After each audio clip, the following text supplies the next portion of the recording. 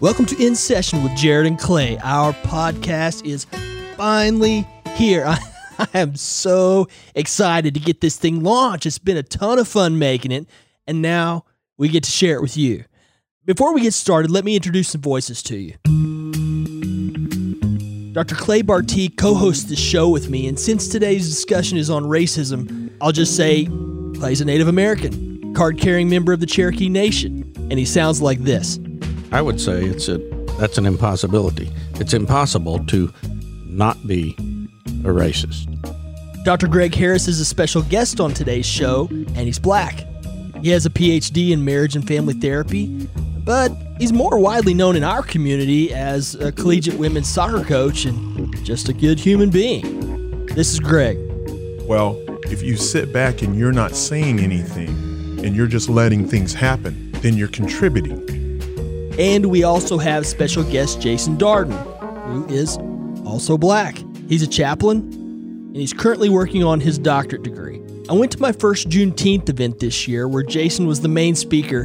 He did an awesome job. This is him. That's a very provocative statement because many people believe that we solved this problem. And then there's me. I'm mostly white. I say mostly because, like most Oklahomans, I have a Native American family, and I definitely have Native American features, but I'm not on the rolls. My great-grandparents decided not to register their kids on the rolls out of fear of discrimination, and maybe because I always look like a lot of other people in Oklahoma, I never really thought of myself as a minority. I don't identify as a minority. Maybe I should. I don't know. I hesitate to claim that I'm a Native American because I want to be respectful of the Native American people. I don't know if it's more respectful of them if I claim the heritage that I have, or if it's more respectful not to claim that heritage because, for all practical purposes, I was raised white. So I don't yet know what to do about that. But I wanted to introduce all of us to you because today we're talking about racism, and if we are going to talk about race, we need to have conversations that are inclusive. Talking to people about racism when they are the same race as you, it's okay sometimes. But if that's all we do, how much good do we expect that to do? Clay, Greg, Jason, and I are here to have conversations that we think other people are afraid to have. Or maybe they don't know how to have. Or maybe they aren't even aware that they need to have. We're here to talk. And we're here to talk like friends talk, even about hard stuff like racism. And today we're starting with this quote that I've been hearing people say. I actually heard Jason say it the other day at Juneteenth, and it's this. It's not enough to not be a racist. It's not enough to not be a racist. A lot of us think racism applies to someone else. A lot of us think, hey, I'm not a racist. That's someone else's problem. Go talk to them about it. People talking about racism, they're not talking about me. They're not talking to me. Yes, we are. We are talking to you. We are talking about you. If you're black, if you're white, if you're red, if you're yellow, you are included in this discussion. You're certainly included in the dilemma. You're included in every sense of the word. But know this, we aren't here to fight each other. We may say something with which you disagree. We may say something with which we later disagree ourselves, and that is going to be okay. It's a journey. It's a process. And the four of us have established between us that it's going to be okay to say something that may be wrong. We'll learn. We'll grow. We'll keep moving. And I think the essence of that is in what Greg said the other day to me. He said, Jared, we aren't here to fix racism. We're here to build relationships. And relationships have their ups and their downs, but we stick together and we keep going. That's it. We're here to have conversations that create space for all of us to connect, for a little more appreciation, a little more understanding, a little more love. and through that, a lot more unity. So that's how we're going to approach it here. In a few minutes, I'm going to be joined in the studio by Clay and Greg and Jason, and we're going to talk about it, and I hope you enjoy the show. Are you ready for your session? Let's do it.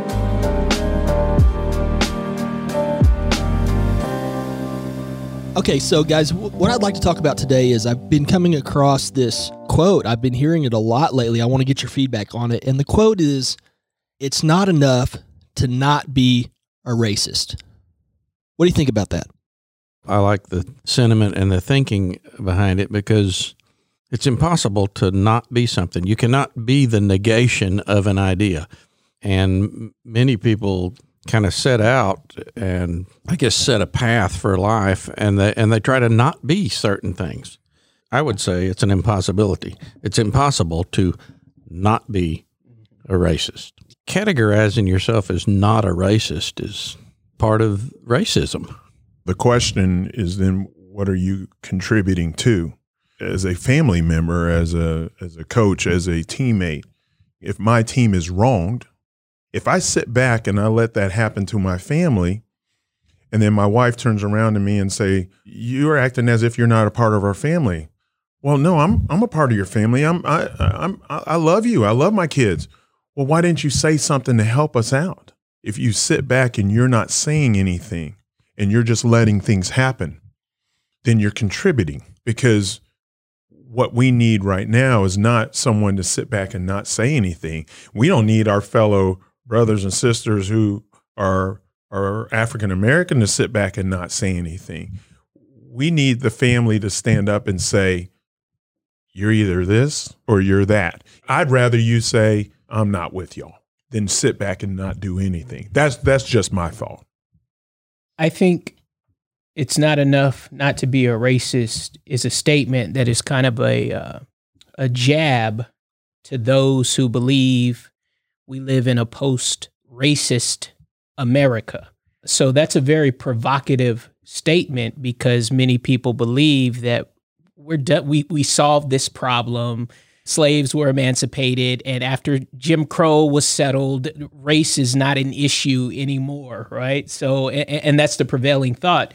So when you say a statement like this, it's like, wait a minute, it's very thought-provoking, and what do we do with this? Racist were the people that owned slaves and segregated people back in the 60s. There's no such thing as a racist today, really, kinda, because racism is not a problem in America today, which I think is very, very poor thinking. So you're even thinking that the definition of racism, of what people think is racism, that's a thing of the past. Historic. That's historical. I'm baffled by that. Racism is a part of an evil world. And I don't want to be careful, because in some ways, racism probably cannot be fully eliminated. We're not talking about doing away with evil. Right. I mean, no one would sit around and say, "Hey, we can construct a world that is free from evil. We can live in a way that decreases and diminishes the effect of evil and love each other and spread good and everything." But I don't think anybody would think we could eliminate the idea of evil. And so at one level of conversation, racism is akin to that, because it's evil. There's no way to deal with it to an extent that it goes away, right?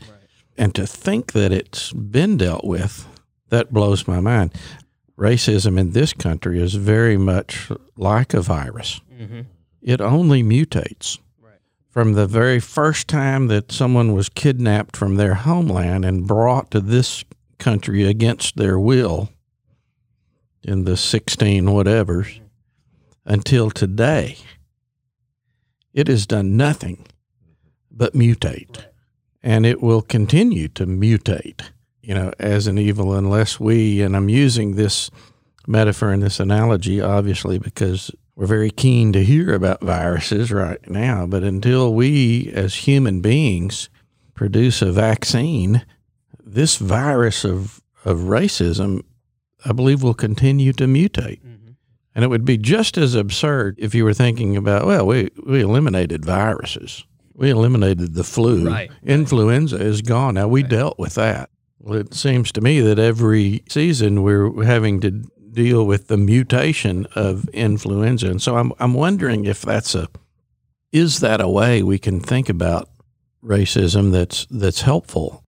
You said there's no way to deal with it and think that it will go away. But you use this term, not racist. I will say there's no way to not deal with it either. Yeah. And think that it will just go away. Yeah. The idea that I'm not racist, that if all of us were just not racist, there will be no racism. I don't think that's the answer either. To kind of put a Christian angle to it, we all have problems with sin, and everybody's temptations are a little bit different, right? Somebody might have trouble with alcohol, and to another person, it's not a problem at all. So I think the way you define it, racism is one of those human problems that we deal with that we will never solve until we're out of here. So it morphs, and I think our goal is, can we contain it some? Can we cure some people of this virus that we have and make sure that it doesn't spread? Therein lies the challenge. So we'll never be able to eradicate it completely. Right. So I appreciate what you said. Yeah, and hear what I'm not saying. Because of that fact, we don't sit back and go, oh, well. Yeah. Whatever, doesn't matter, which is, I think, what you're alluding to, Craig. Right. And so it's not like, because it exists at that level, but we still must have these conversations, and we still must define it in some way that we can language about it and acknowledge the reality and the facts of what's happened in this country. I'm still baffled is just the only word I can come up with. How can you investigate the history of this country and come up with any conclusion other than it's racist? I mean, I don't understand how it could be seen any differently, but it is. Yeah.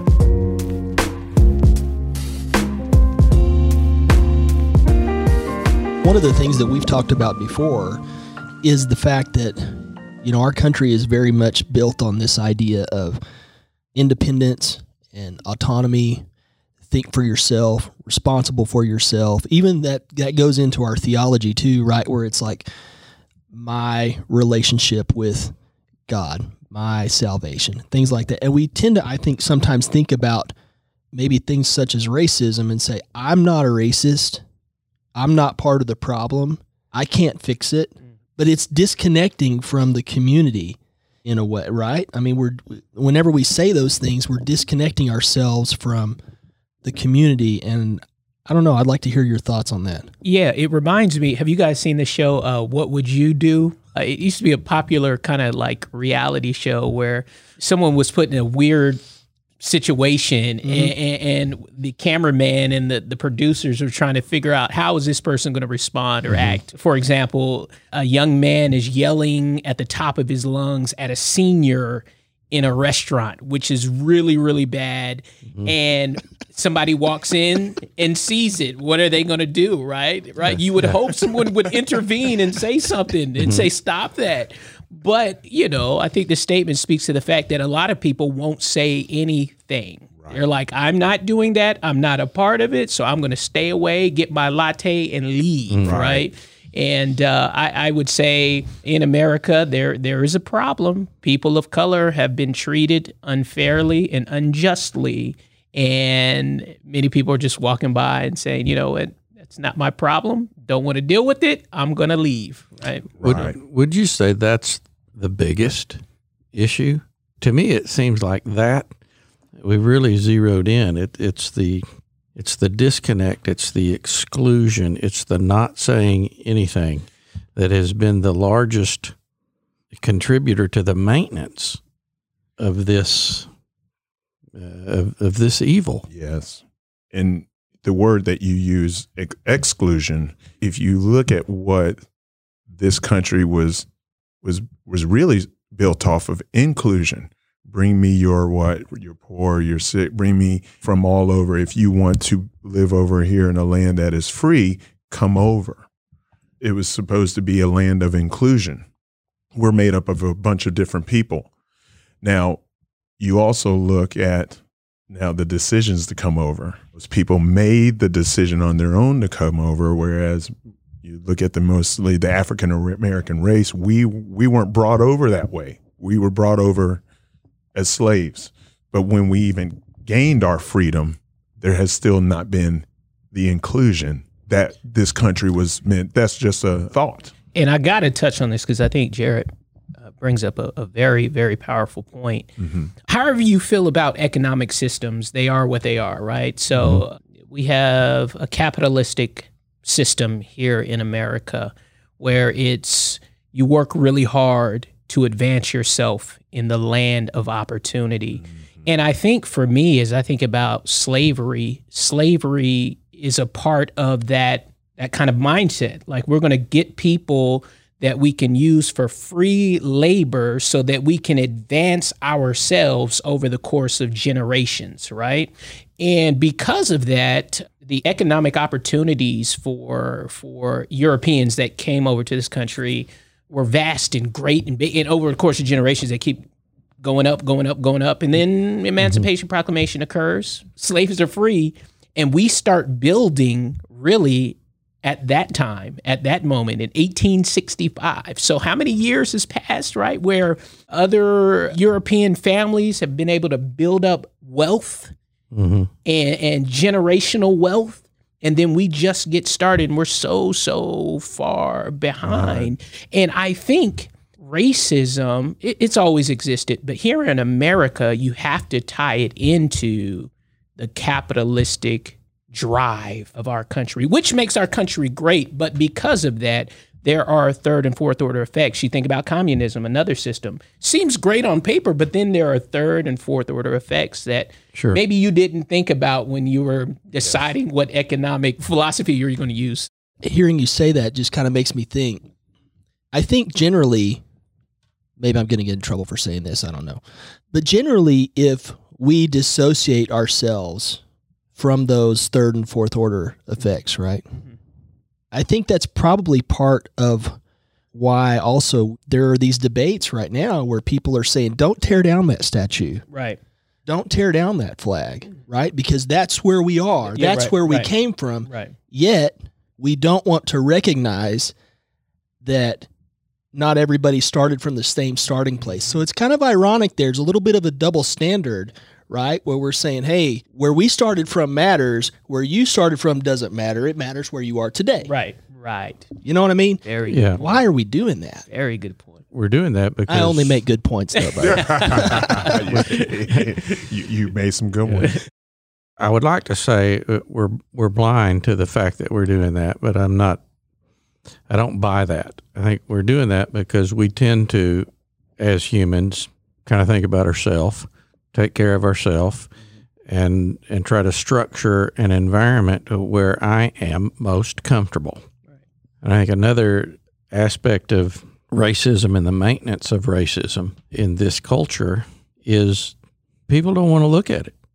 They don't want to see it. I guess it would be akin to, there's a lot of people that if you drive by the interstate and there's an unfortunate accident or something, it always slows traffic down. But there's a line there that I'm looking, and then if I begin to see something, if I begin to see some real carnage, it's like, oh no, I don't want to look at that. Right.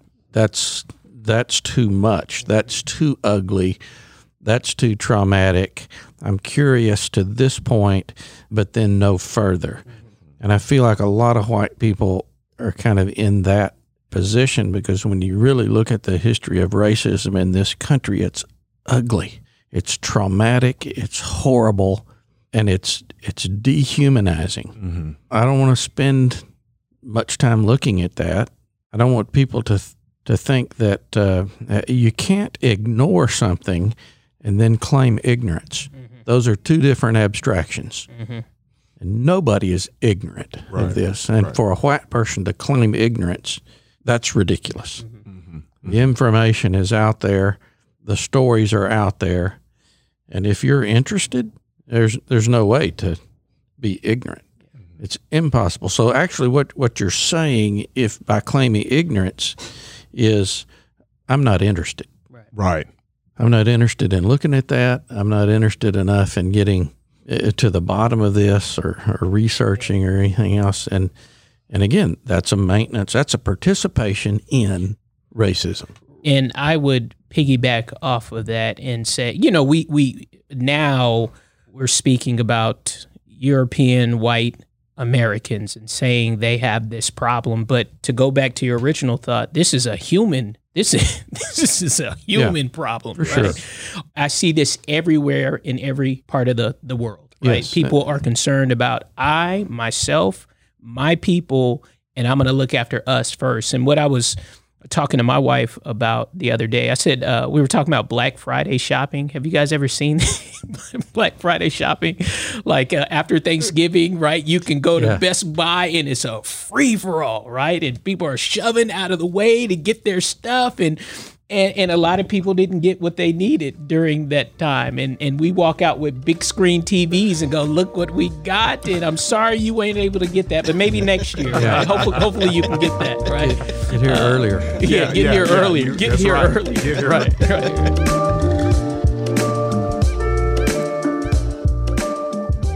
I hear you guys talking about being disinterested, and it also makes me think about other aspects of this. So, for example, let's just take anger. I think there's a perception out there that to join the fight against racism, you have to be mad about it. You have to engage in conflict. And there are people who say, I want peace.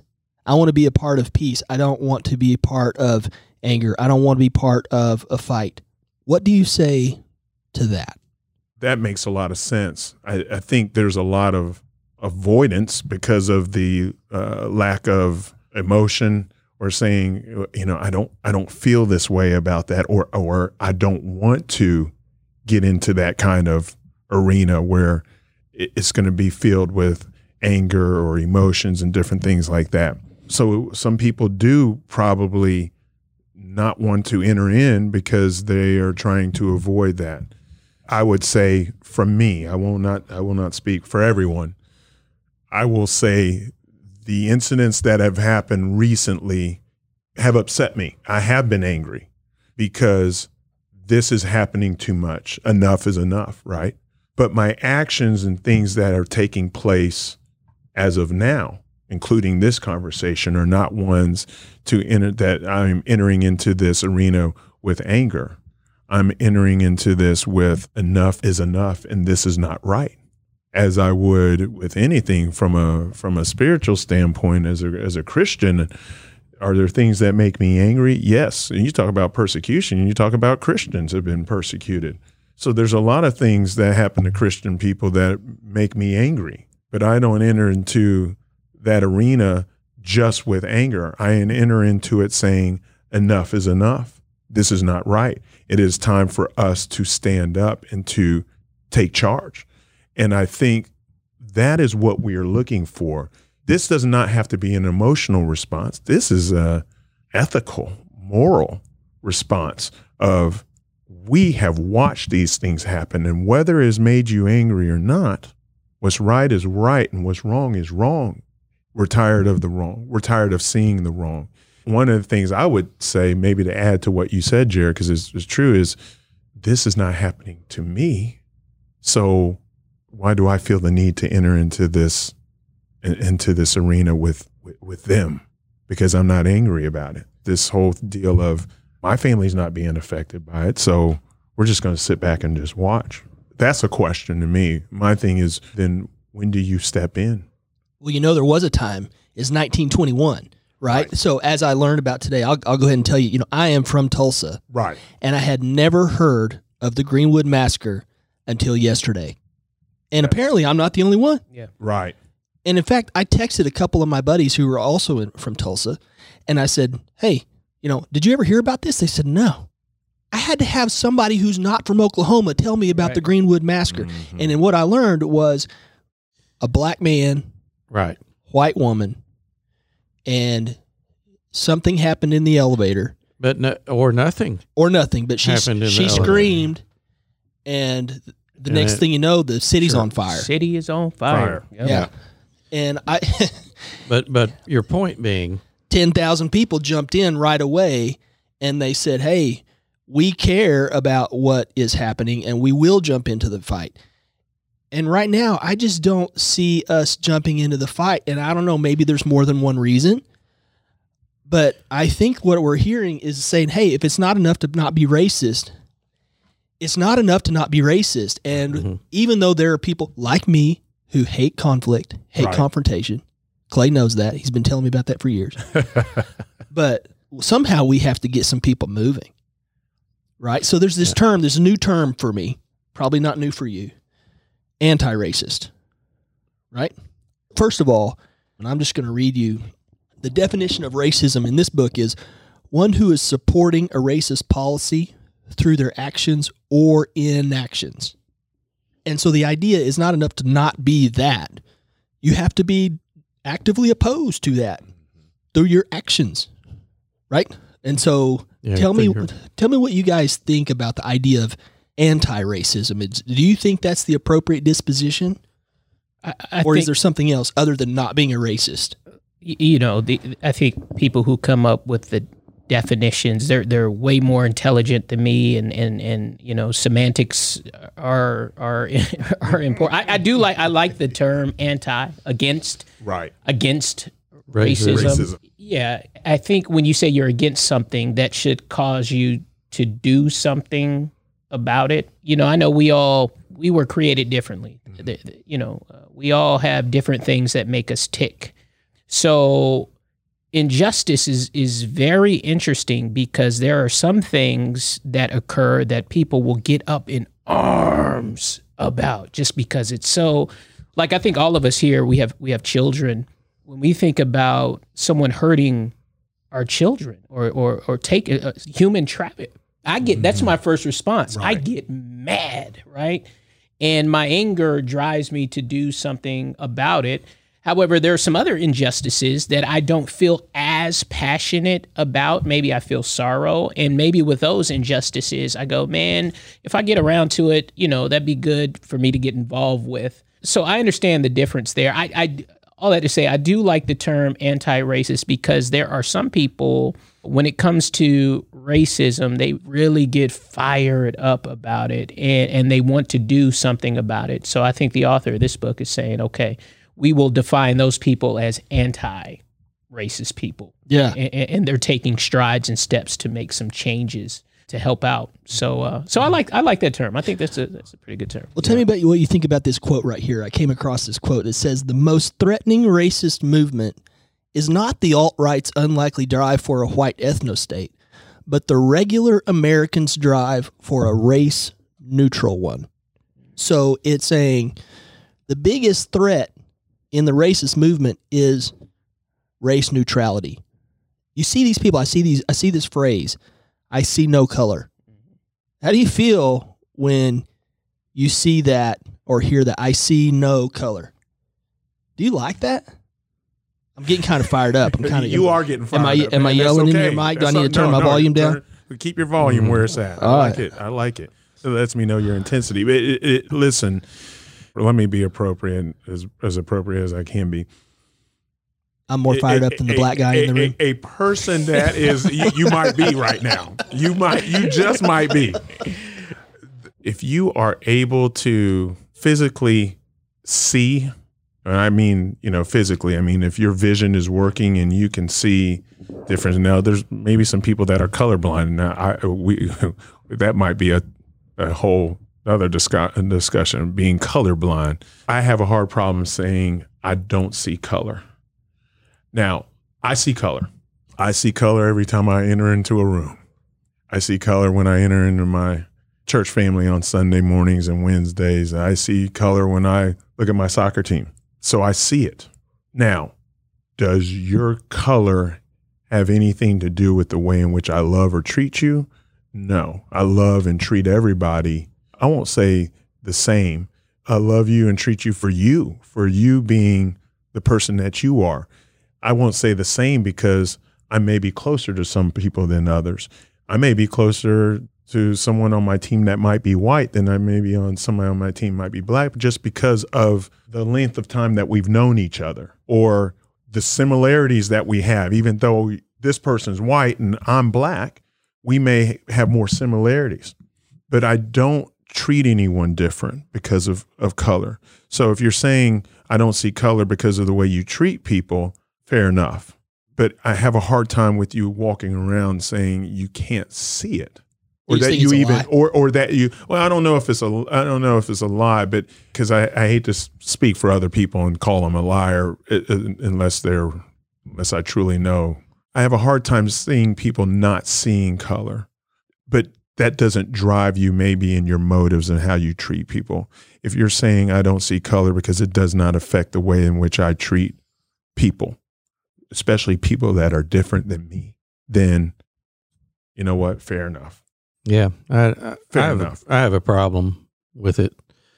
I understand what Greg is saying for sure, but I think it's a avoidance. I think it's a cop-out. I think it's trying to construct just another means by which I can exclude myself from participation in resolution.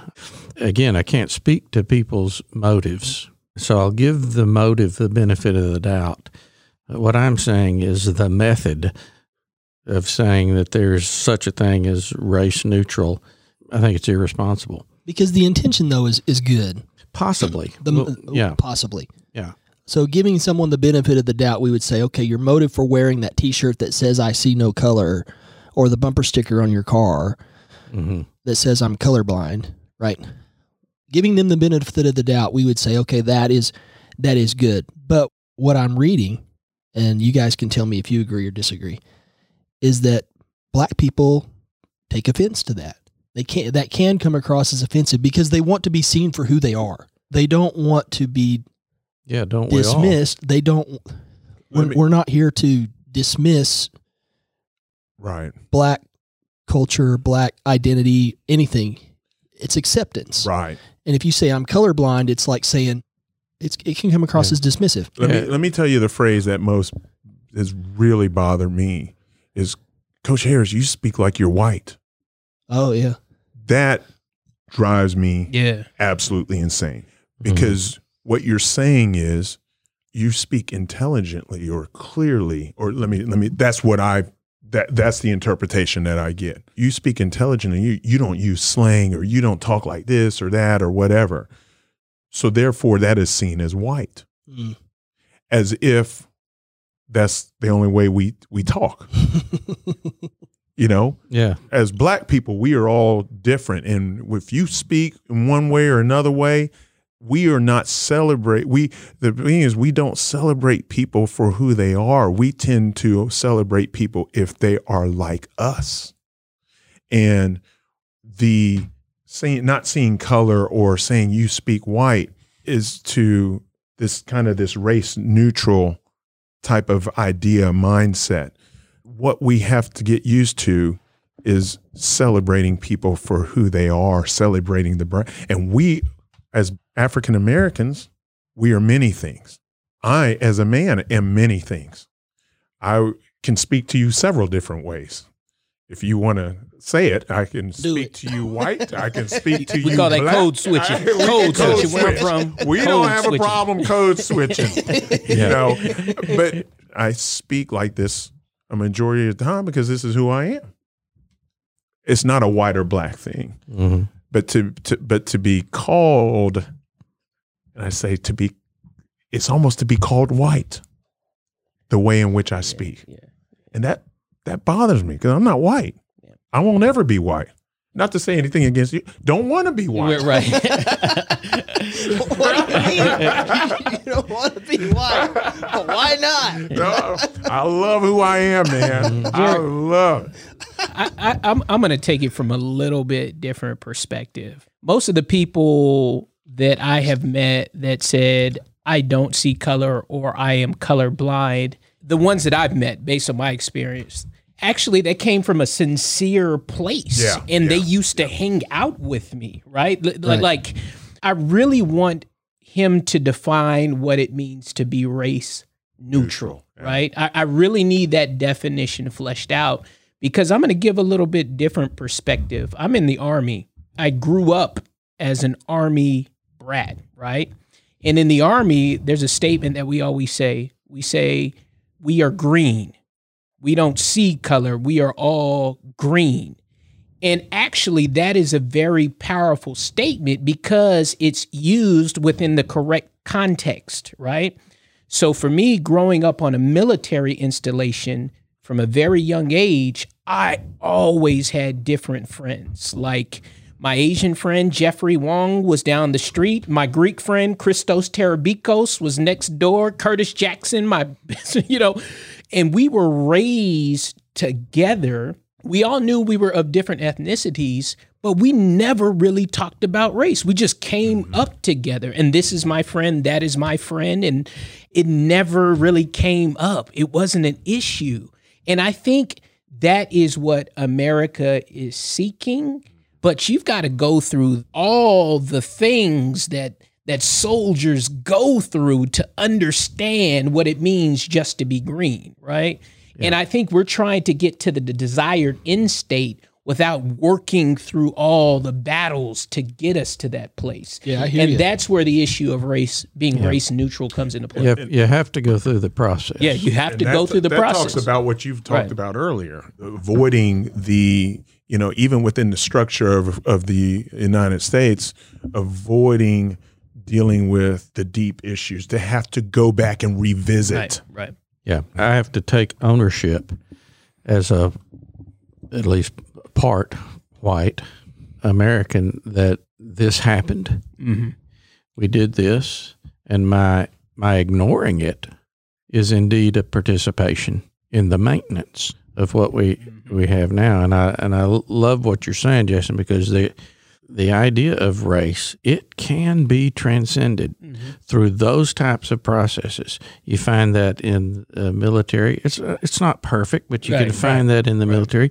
You can find that many times maybe in an athletic context. Yeah. Which was my whole growing up, and thank God that I had that opportunity, because the same thing occurs with your brothers that you play a sport with, and that, I mean, it's not guaranteed, but you have the opportunity for that process to play out, and it it really can, the idea of race can be transcended into humanity. Right. We are all just human. Right. And if that could ever transcend this socially constructed evil that allows racism to exist, then maybe we would make some traction. But we'd lose out on a lot of business. And you've mentioned if race wasn't a problem, what would we talk about all day? People would be without a job. Well, So we got to keep this thing going in a sense, right? It's good for our podcast. It's good for our podcast. We wouldn't be here today. You're so right.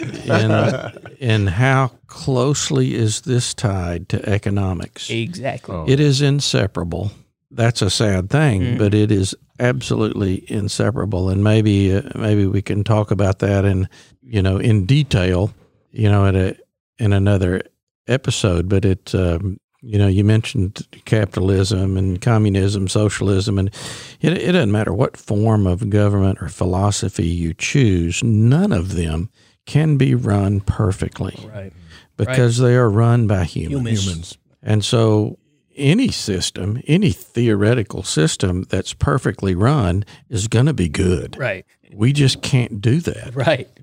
Which does not mean we throw our hands up and give up and say, this is just the way it is. Just the way it is. No. We are called to strive, to be the best, human we can, and to share that with others. So.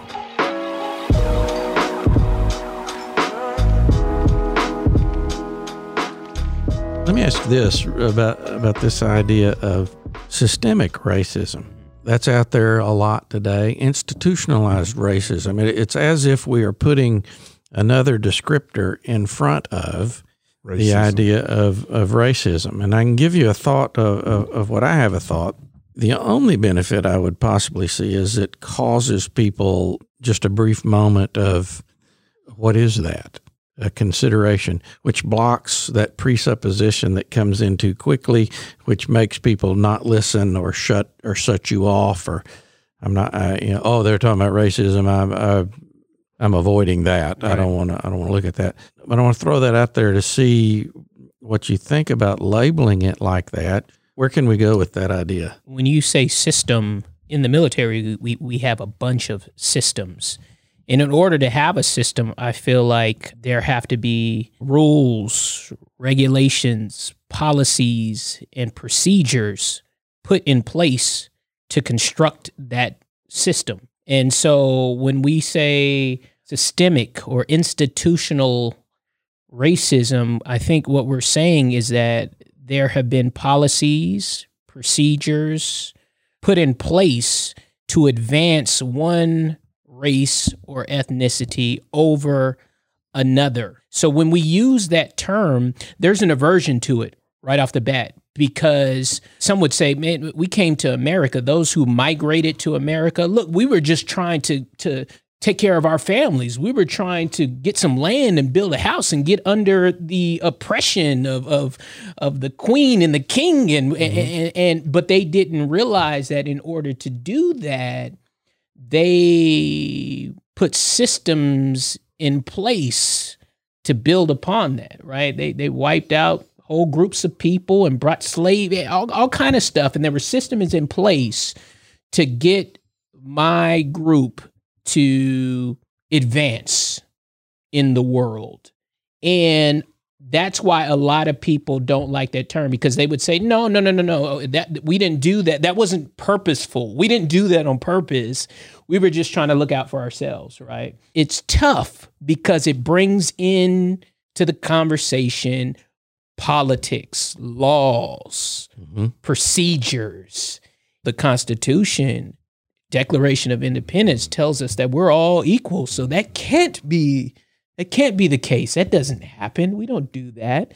But that's simply not the case. That's not true. Yeah, it's categorically not true. Yeah. I mean, as good as that document is, and I will give credit for it being. Yeah, it's a good canon. It's really a good canon. But even the process by which they went through to get it to that point, they didn't agree. Yeah, they didn't agree on that. There was a lot of fighting, but it was written by white men for white men. Right. And that's just the fact. It's not like it's just a fact. Right.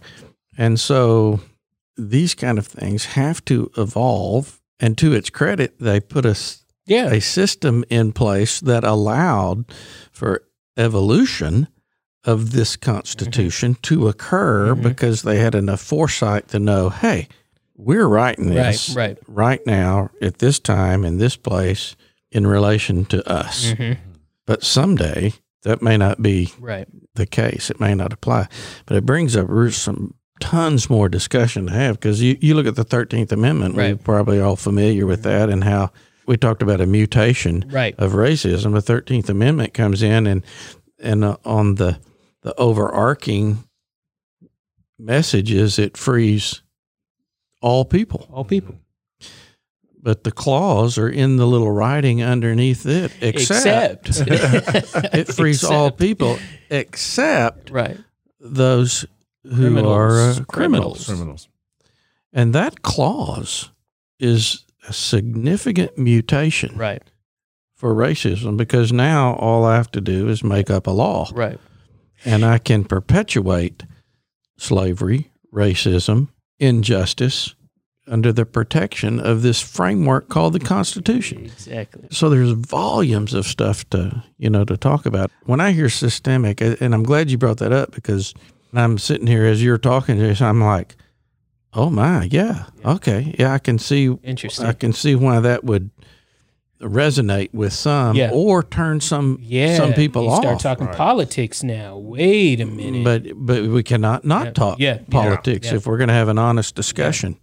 And and you will quickly, you'll quickly learn about me if you don't know already. There's nothing about politics that I trust. Right. Nothing. And maybe they go say that's un-American. If so, then I am un-American. Because trust and politician are oxymorons. And a part of that is the bureaucracy that they've built to keep themselves. You talk about, an aspect of racism. Think about politicians and the rest of the population. Right.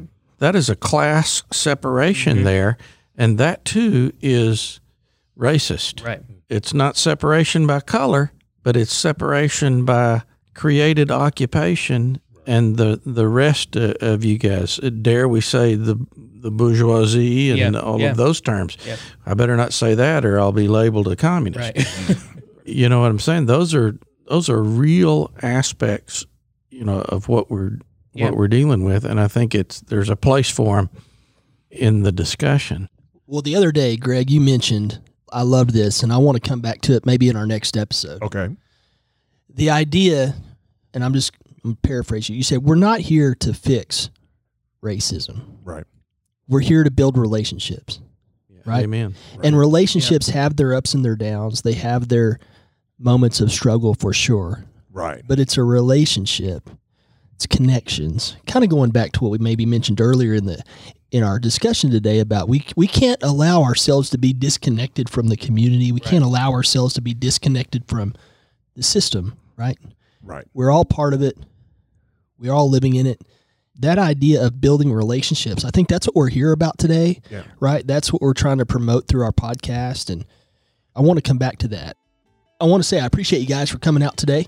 Yeah, no problem. And I really hope we can do this again. Oh, no doubt. So if you're up, we're up for it. We're in for sure. So anyway, glad to have you here. Good to be Appreciate it. here. Thank Good to you. be here. Look forward to it. I love that. That was so fun. I cannot wait to do it again. We have a lot to talk about. We have a lot to learn because these discussions, they can't go buried for another 100 years like they have been in my hometown. When Greg said, we are all many things, I think that's right. And I want to ask him more about that because right now, lots of people are dismissing the racism discussion because they see the news coverage of looting and violence. And because they see that, they say they're done listening to all of it. I want to talk more about that. And I want to talk about the role of Black leadership and what it should be, what responsibilities they should bear. Because if we are building more unity in our world, that's a two-way process. It can't be only the whites' responsibility to make changes, can it? Let's talk about that and see how that goes. And there's going to be more, much more. Greg said, we are not here to fix racism. We're here to build relationships. Relationships have their ups and their downs, but we stick together and we keep going. That's it. That's it. We're here to have conversations that create space for consideration and for relationships. The kind of relationships that build unity. That's how we're going to approach it here. Because we are on a mission to bring more unity to our world, and even though it's a scary time for all of us, we are jumping in. It is going to be okay. Thanks again to our special guests, Greg and Jason, today. They'll be back with us next week, and we will see you then on In Session with Jared and Clay.